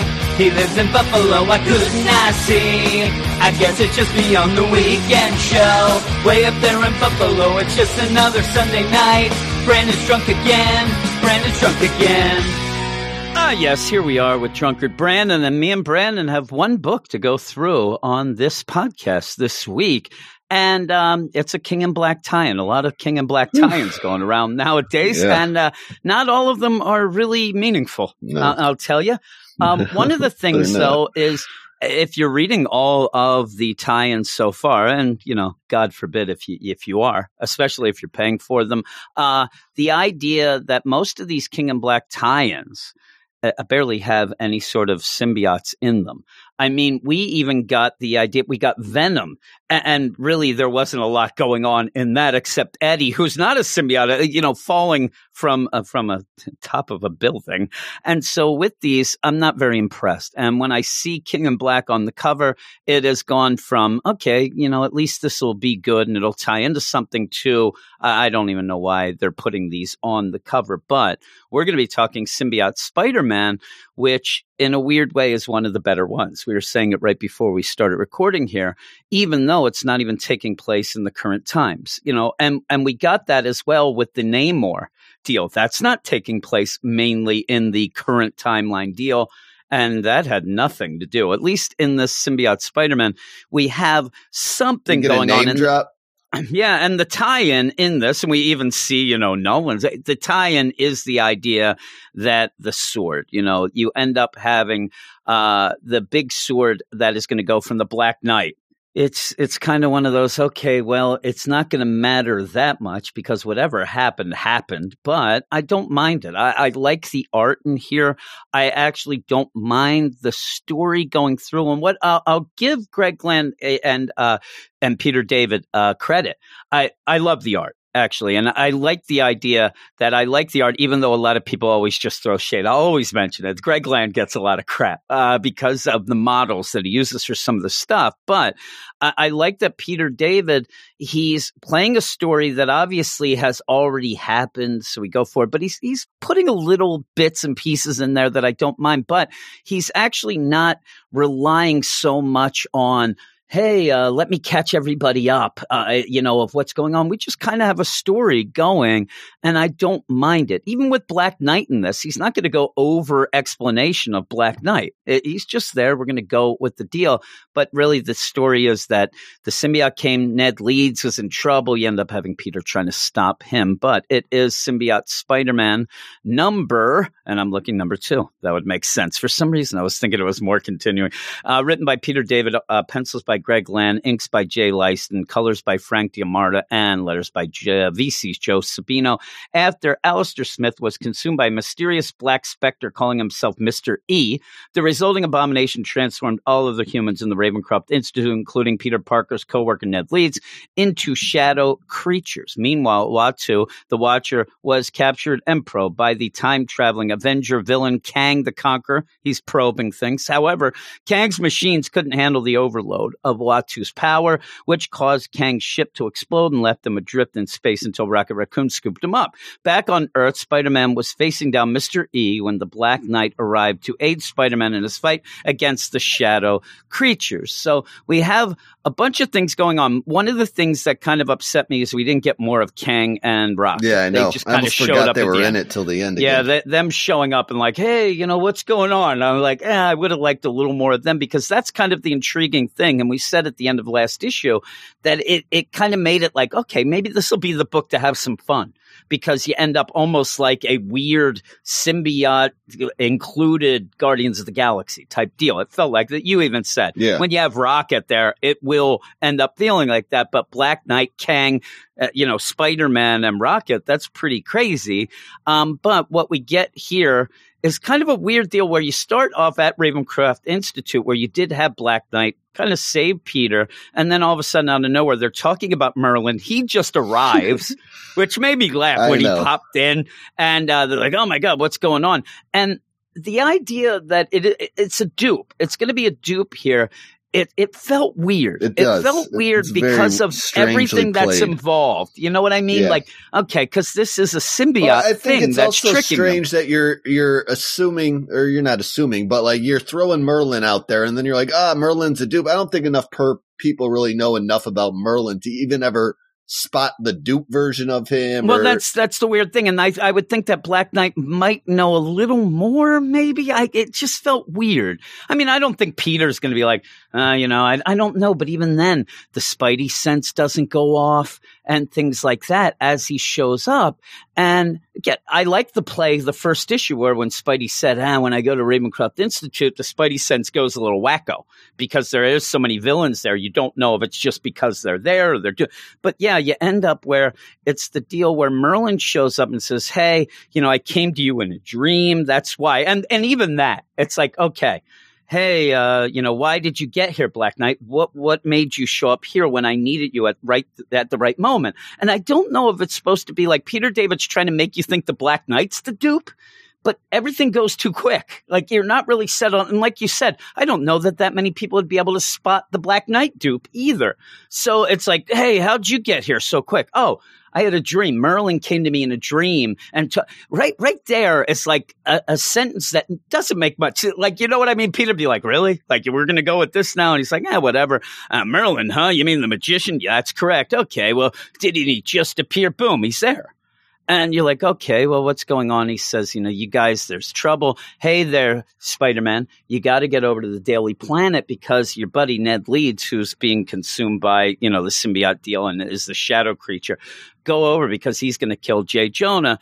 In the meantime, Black Knight, me and you are going to go back to Avengers Mansion. And that's what they do. And I know, I get the idea of trying to separate Spider-Man from Black Knight because of what you're going to do. Like the whole dupe would be, okay, I got to get the symbiote Spider-Man out of, why send him to stop pretty much one of your brethren that's going just to do its thing? I mean, you could say, why wouldn't it be like, hey, Spider-Man, I heard there's a lot of symbiotes going crazy over there in Central Park. And he gets there. Oh, man, there's nothing here. It's just a weird deal to get like the tropes of the Daily Bugle. I think I said Daily Planet. But yeah, you got to make Daily Jonah Bugle just kind of go through the motions here and do his typical Jonah act. And you have to do the whole Jonah with, he's mean, he's doing that. He fires Neil deGrasse Tyson in kind of a funny little deal. But, I don't love it when they have real people mentioned in comics. So it's just like, okay, whatever. But it then just turns into the tropey, oh no, is that Ned Leeds? Because even Betty sees and it's like, oh my God, it's, Ned, Jonah. I don't care what this is. I know Spider-Man's the one who's caused it. And then Spider-Man comes to save him. And I knew it was Spider-Man. You're going to pay for the skylight. Like, it's a lot of wasted time. Yeah, it is. It really is with what we're doing here. And then the pace of this book starts picking up very, very quickly. Because last issue, I think I was checking page counts. This one was almost over before I knew it.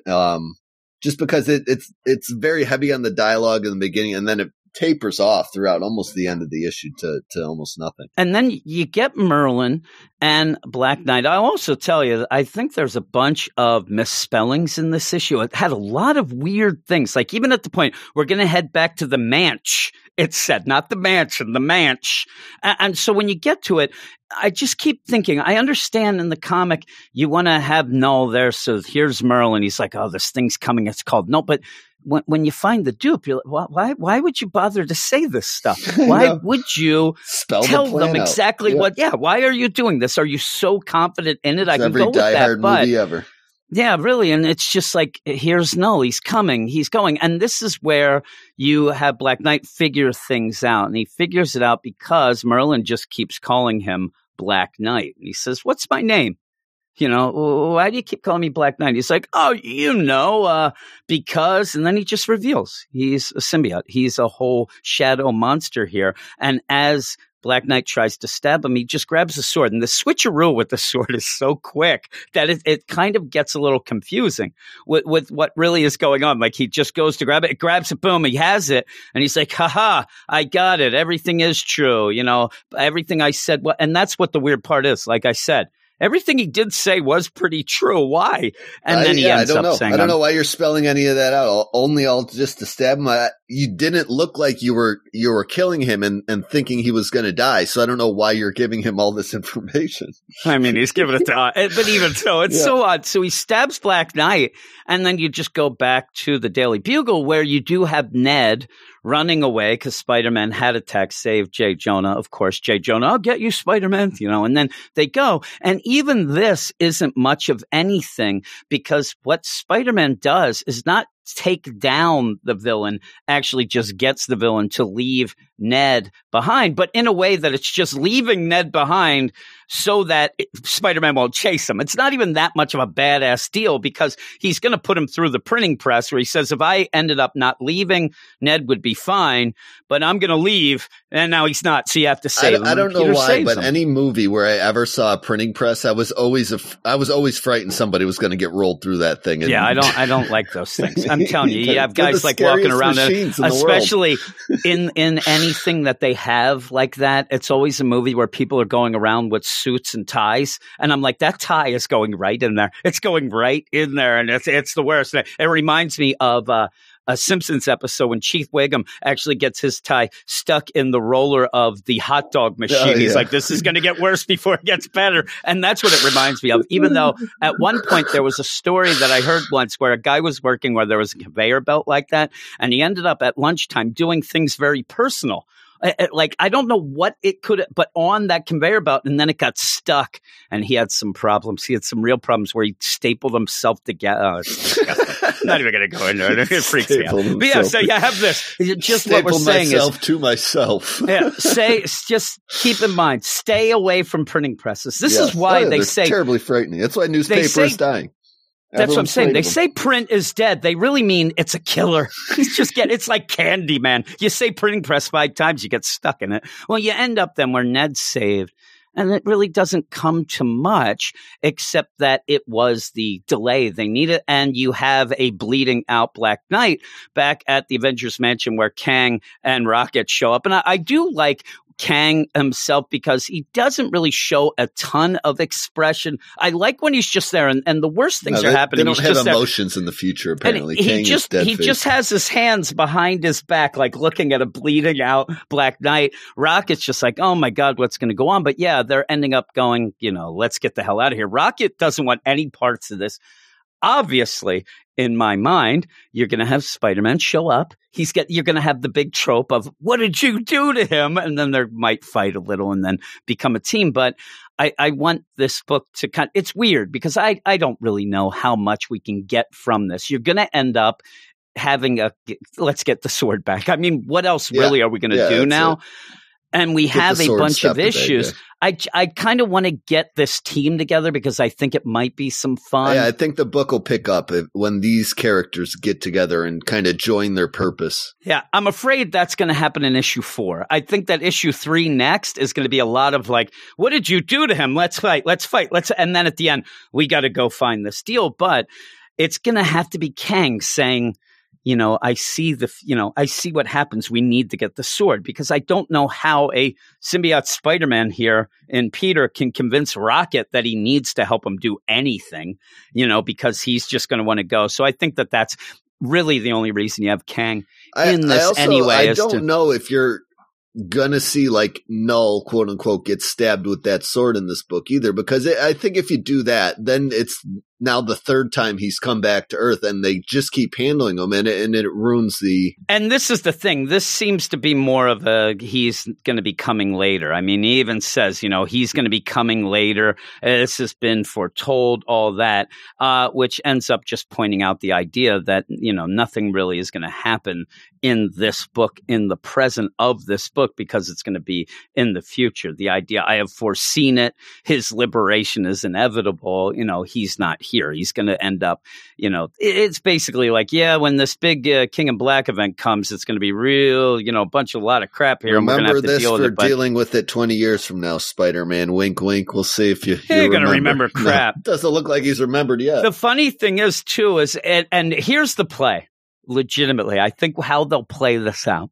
It's not exactly that the sword can do a lot of damage to Null, but you need to get it from because he can do a lot of damage with it. Yeah. So then that ends up pretty much resetting and not really making it matter much. And that's the biggest problem with these tie-ins, and we can go down the list. Atlantis attacks, you get a page. You end up having that Union nonsense repurposed from Empire. You end up getting Namor. We didn't even see a symbiote really in that.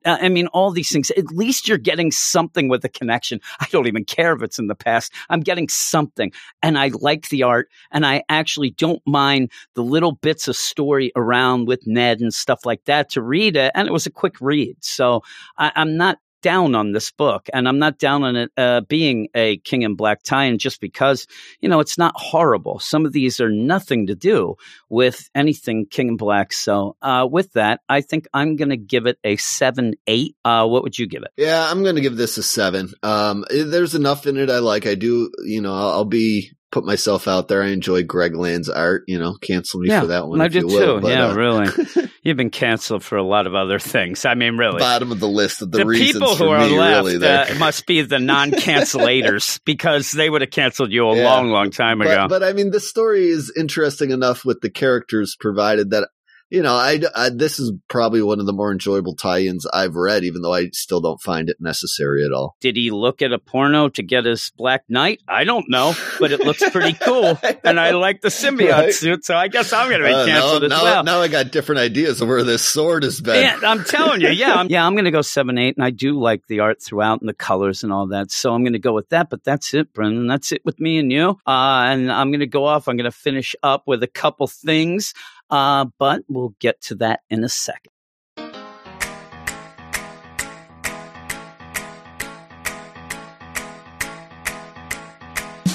Midnight, trying to figure out what I'm reading. Ewing, don't quite grasp what he's meaning. Green Door, what's that secret he's keeping? I like the mono hope, but I am so confused about the Green Door. I wonder if I am the only one that's struggling with the Green Door. I wish I would fill me in so I could finally understand that Green Door. Yes, and this is the Immortal Hulk section of the podcast as we end things up. And I'm telling you, I go hot and cold with the Immortal Hulk. And it's not that I ever think that it's bad, except that issue 25, which I'm telling you, nobody can convince me that that just wasn't a mind F to really ruin a month of mine where I don't even remember. I think that issue made me a sleeper agent somehow. I'm not going to be convinced otherwise. And so with that, I am back and forth. And when I go cold, though, it's not because it's bad. It's usually because some things get extended a little too much in a long form story that we're into 40 issues of one long story. But also sometimes I get left behind a bit, and it's more for, longtime Hulk fans that are more in tune with all the different personas because we're going with that. But even those issues end up giving me enough that when we do go forward, when it does hit for everybody, including me, it really hits. And why this issue, this Immortal Hulk number 41, hits with me, which I may say this is my favorite issue of the entire run of Immortal Hulk. And then, big praise there. I'm sure some people might be rolling their eyes, but it's because of the things that always hit with me come full circle in this book in a way that you actually think of them before they are even said on the page. And what I'm talking about is the idea of the Hulk persona, of him being a little kid who was abused by his father, that just wants somebody to love him. All those things all rolled up into one, to then twist the classic, which we've seen a million times, Thing versus Hulk fight. You ended up having, the whole Joe Fixit Hulk go down to Earth, ends up jumping out, gets away from Gamma Flight, and then crash lands onto the pier in New York City. You end up having Thing there to stop it. You end up having the Fantastic Four pretty much send Thing out like, we got to get Thing. This is going to be a fist fight. This is going to be a battle. Do your clobbering time stuff. Now, we start off, and actually, I should start with the credits. The credits always at the end of the page in this book, and it drives me nuts. And it is Immortal Hulk number 41, written by Al Ewing, pencils by Joe Bennett, Rui Jose, and Ballardino Bravo on art or inks. Having problems.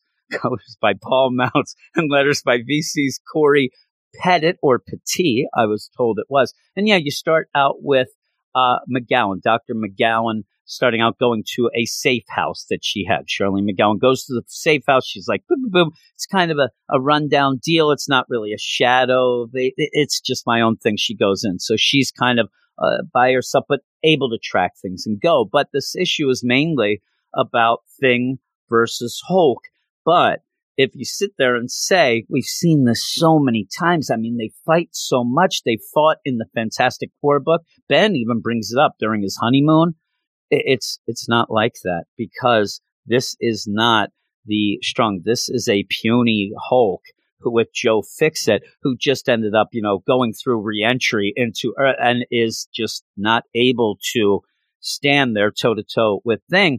But Thing is there. And why I think this is a very cool and special issue is we are there knowing what this Hulk is. We have seen the abuse. We have seen that this Hulk is the one that ended up even allowing the leader to take over, because I just didn't like people yelling, didn't like the fighting, didn't like any of that. That caused a huge problem with the Hulks in this book.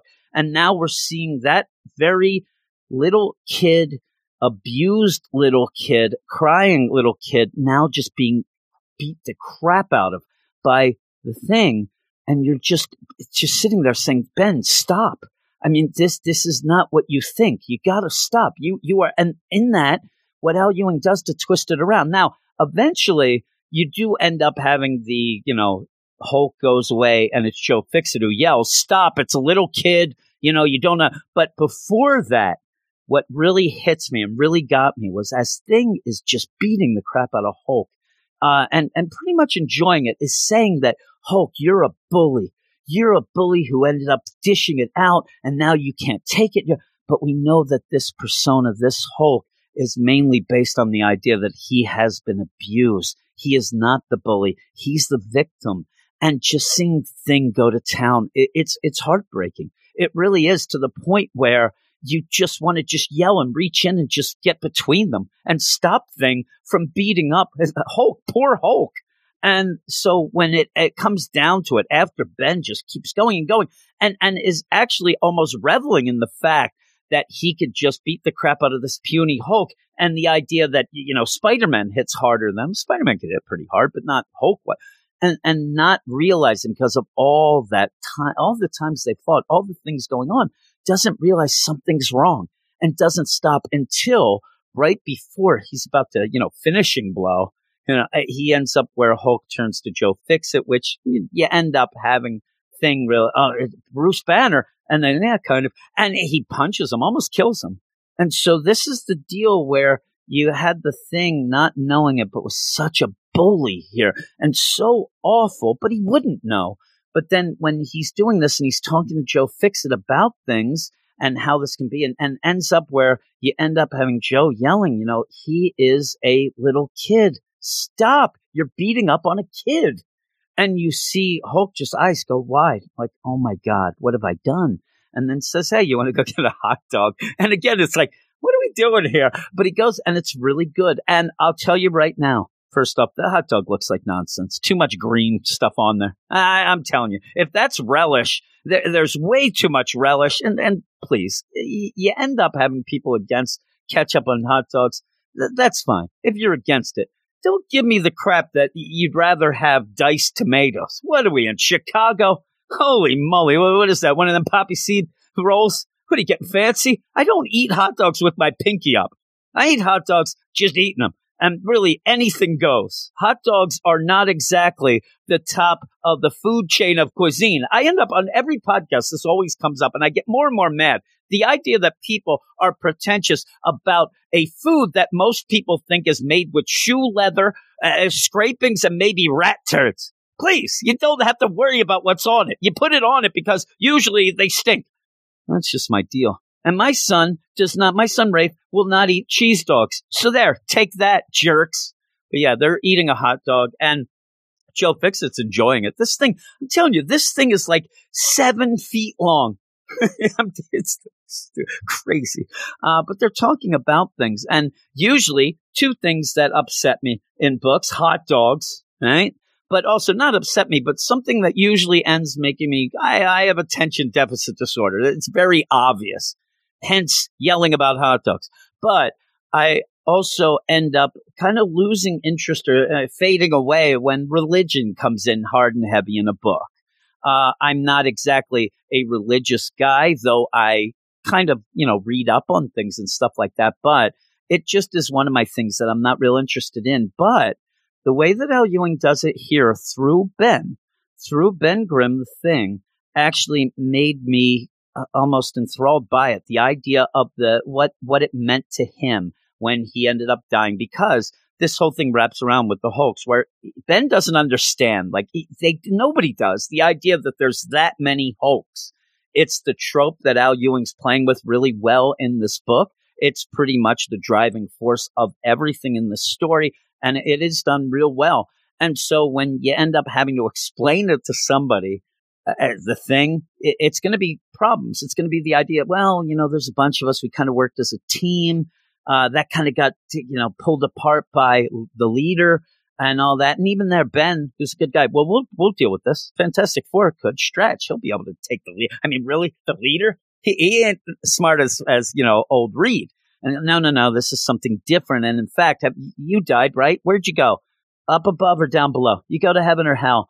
And Ben's like, well, I went to heaven. He's like, yeah, you can't help me then. You're out. That's the thing. And it's a really cool deal. And then they start talking about the whole deal of Job and heaven and how Job ended up being really pretty much bullied by a Satan, and God just stood there and all this stuff, going with the idea that Ben always thought that good people always end up coming on top and bad people are bad because of their actions and nothing else and all that. And it's really well into this concept of the Hulk and his personas and this mental illness that he deals with and all that. I thought it was really, really well done. And just where Ben also throughout all this, you're seeing him realize exactly what's going on and exactly the stuff that Bruce Banner / Hulks and are dealing with a bit. He's never going to understand it. It's one of those things that I think Al Ewing does a good job here as well. This isn't going to be Ben walking away and knowing everything about what it is. You'd never be able to know. The only reason we know is because we're privy to it, to see it. But this is a personal thing. This is a Bruce Banner Hulk thing, and only he's going to be able to really, end it and stop all this stuff. But Ben, being the good guy he is, even says at the end, grab a shirt first off, your bare-chested deal with your handlebar mustache. You look terrible there. Joe Fixit. He definitely has like hepatitis, right? And then says, you got my number. Call me if you need me. I will end up just helping you. And I like the idea. It's kind of a fun deal that I don't even think was supposed to be. But Ben giving a shirt to Joe Fixit really seems to symbolize that Ben would give a shirt off his back to anybody. That's how good he is to help. And then, I think that you have the deal. And one of the big things at the end is, where's Joe Fixit? He's sitting there. Again, he looks like he's going to go off with Born to Be Wild playing as he goes off on his hog back to Vegas. But Thing keeps calling him Hulk. He keeps recognizing him as the one thing. And that seems, it's a weird deal. I didn't know, quite how to, but it seems like, Joe Fixit there, like he seems to like that. Like, you're actually treating me as one. You're actually able to see, what I'm all about. And I think it has been through this discussion here with them. Also, the idea too, that I really like, Hulk and Thing fight a lot because they're behemoths. That's what you're going to do because of the power sets, and they're not going to kill each other. So they will and have battled a lot. But you get in this, at least on the Thing side, the respect that he has, and even how much he likes Bruce, but knows that he has to end up fighting the Hulk a lot. But I think it's also the respect of that and the idea that, yeah, we're going to fight and they're going to fight again.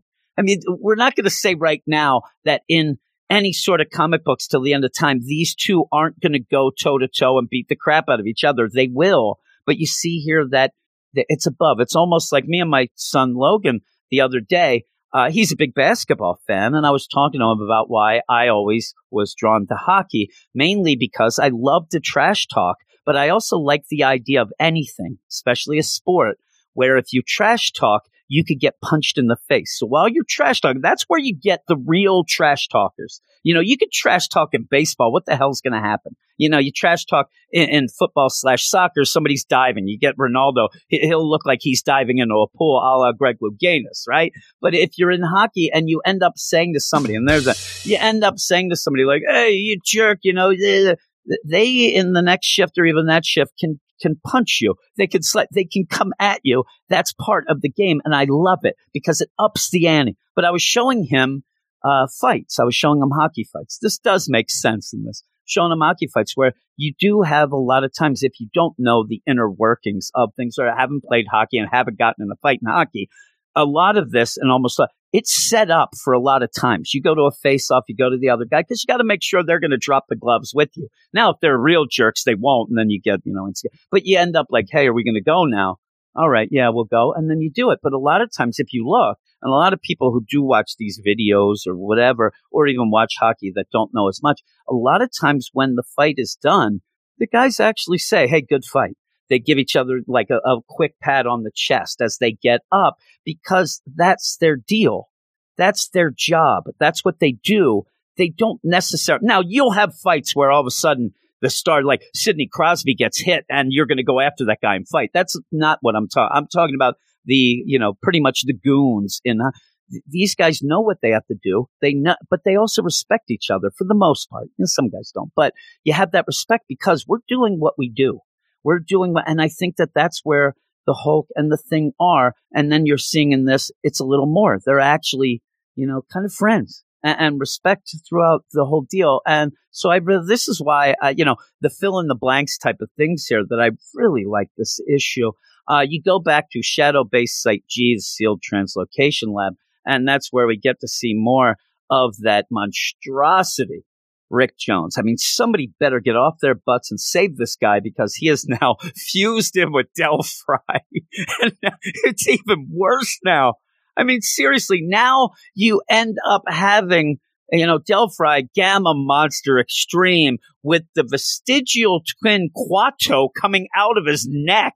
That's freaking Rick Jones. I'm free. And they're going. I'm like, please, somebody get rid of these guys. Do something. Poor Rick Jones. I mean, I remember reading issues in the recent past. Rick Jones is just sitting there playing his guitar at the cafe. He's going to have a singing career. Now he's Quato. Free your mind, Hulk. Oh, my goodness. It's a monstrosity. I'm going to give that. It's hard for me to give this. I can't say anything's a perfect issue, but this is close to the payoff that I got from how the abuse of a young Bruce Banner leads to the Hulks that then leads to showing us that continues on even when we didn't even know it in the past, things like that, but showing, that Thing going through the motions that they always do, not realizing that he's beating up a child who just wants everybody to stop yelling, just wants somebody to hug him and do that. And again, what I think is really important here as well is that you do end up changing into Joe Fixit. And so even then you have the Hulk part of that little kid. He's not going to be able to, deal with this adult type thing. So he's gone through that. So it goes to Joe Fixit, but you just through the whole thing feel bad for Hulk in such a way that's been set up so well. So I'm going to give this a 9.9. I'm going to go 9.9. Like I said, I think this is my favorite issue of the series so far, even though not a lot happens. It really hits me. It ends up getting me reset, even with the little deal where Joe Fixit does give a pretty decent, quick synopsis of what's been going on in the book that I think at this point where we're heading to what's supposed to be the end at 50 might be well served. Even the idea of, going in, this might even be in the weirdest way, one of the only jumping on points, I think, in the series, though you still need to read it from the very beginning. But if somebody just wanted to kind of get the vibe of it, I think that this really will show, the heart and just the meaningfulness of this book. So 9.9 out of 10. And quickly, I'm going to continue with this Immortal Hulk section. I'm not going to talk much about this because as much as I like the Immortal Hulk number 41, I just sat there and shook my head at King in Black Immortal Hulk number 1 because you end up having this where it's a tie-in to the whole King in Black. I've gone on record a lot saying that these tie-ins have all been bullcrap. They've all been ridiculous. Daddy, chill. Right? Daddy, chill. Let the boy watch. But you end up, this is a silent issue. It's written by Al Ewing, art by Aaron Cooter, colors by Frank Martin and Eric Arcianega, letters by VC's Corey Petit. You get the whole deal. The Hulk is in bad shape, blah, blah, blah. You end up childlike Savage Hulk. Yeah, you get the King in Black. Basically, this should have been some sort of anthology story. Didn't need to be as long as it was. Basically, the progression is Hulk is there. It's Christmas time. And the symbiotes have come to town, though it's not all the symbiotes. It looks like only a couple dragons. It doesn't look like the whole town. It's consumed, which threw me off. And the symbiotes end up trying to grab and stop Hulk while he is trying to pick up a present that some guy had, grabbed last second Christmas shopping. Hulk ends up fighting off the symbiote in a cool way. Ends up grabbing a, electric pole, hits it with the pole, but then ends up electrocuting himself, thus also the symbiote that's trying to consume him. We know that electricity is the thing that gets it off, but then the police show up and there's Hulk. He's not the one to blame. He gets shot by the police. He runs away, goes to a big department store where he sees a bunch of presents, sees a display that there's a little girl playing, which then reminds him of what we've seen in the past. Again, dealing with stuff that I just said was so great, but I didn't need that. We see the abuse of both Bruce and his mom, and then he gets mad. Hulk smash all of this display, ends up then being Joe Fixit to go through, fight off some symbiotes, Home Alone style, then to turn back into Hulk to get presents. I mean, really, this is it. You can like this. It's not bad. It's not a bad story if this was a Immortal Hulk annual. If it was a, hey, everybody, we have the King in Black. Let's have an anthology that shows what all the big heroes are doing on the sidelines and stuff during this whole King in Black deal. I don't even know if it fits great in that. Or maybe it's the anthology of when we first met a symbiote. Something like that. I don't know, but this is nothing there is no possible way that this is going to tie into anything at all. So really, by the end of it, it gets me upset because I do know people in particular that are off buying every time because they have told me they're all going to be important. They're all that Union book that ended up that'll be important. Oh my God, that last issue of Atlas Attacks, that has to be important, right? It has to be. No, it isn't. And so it's just a money grab fully. And I want to hit this. There you go, money grab. And it's kind of shameful the way that they're doing this. Unless you're just there, I don't care. I just buy whatever. But I don't know. A lot of people are struggling with money, especially in the holiday season. So if you haven't bought this and are just listening to say, hey, is this important? No, it's not necessarily important or whatnot. If you want a little story that's, I like Aaron Cooter's art. And, you have in a silent issue, you have to have some expressions and stuff like that. And it does. And the thing's plotted out well enough. I can follow it. It's just nonsense. So I'm going to give this an FU5 fully. An FU5. I should be back in school. I should be, but that's the end of the podcast. Thanks for listening. I hope you enjoyed. I hope that you forgive me for being a day late. I ended up being able to actually add a couple of these things by myself because of that. So at least you got that if you like those. But if you didn't, then you could just blame it all and yell at me and scream. But thanks. I'm going to let you know again. You can go off to our Twitter and follow us at WS Marvel Comics. You follow us, we'll follow you back 100%. You can go to our website, WeirdScienceMarvelComics.com, where we have news, reviews, previews, all that stuff each and every day. And also you can go to our Patreon, patreon.com/Weird Science, where we do have a ton of shows. I think so far we're like halfway through the month of December, and I think I was counting. I think there's already like 23 podcast episodes of different stuff up already.